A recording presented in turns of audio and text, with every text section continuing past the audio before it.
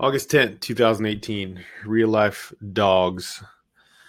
So we had to put down our 10.5-year-old French Bulldog Bunker yesterday. And I'll be honest, there's a million things I feel like I could write about.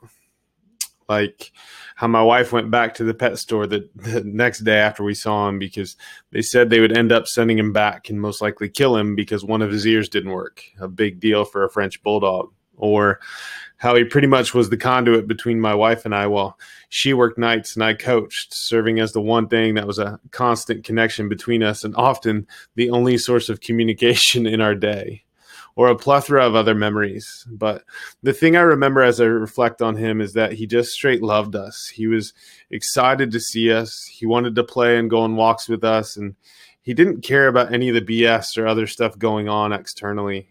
He was always in the moment and just there for us, no matter what. Now, don't take this the wrong way, but I think there are people in our lives and organizations that are similar in nature, and I'm going to call them our real life dogs. Name spelling changed because these dogs resemble the actions of the other type, and our people we respect and wholeheartedly are always there for us, no matter what. They just care about us, and I appreciate them, even though often I take them for granted, just like I did my pup.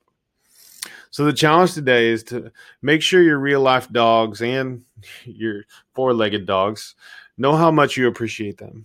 Be there for them. Be excited to add value to their lives, and just focus on them for a minute, and I promise you won't regret it.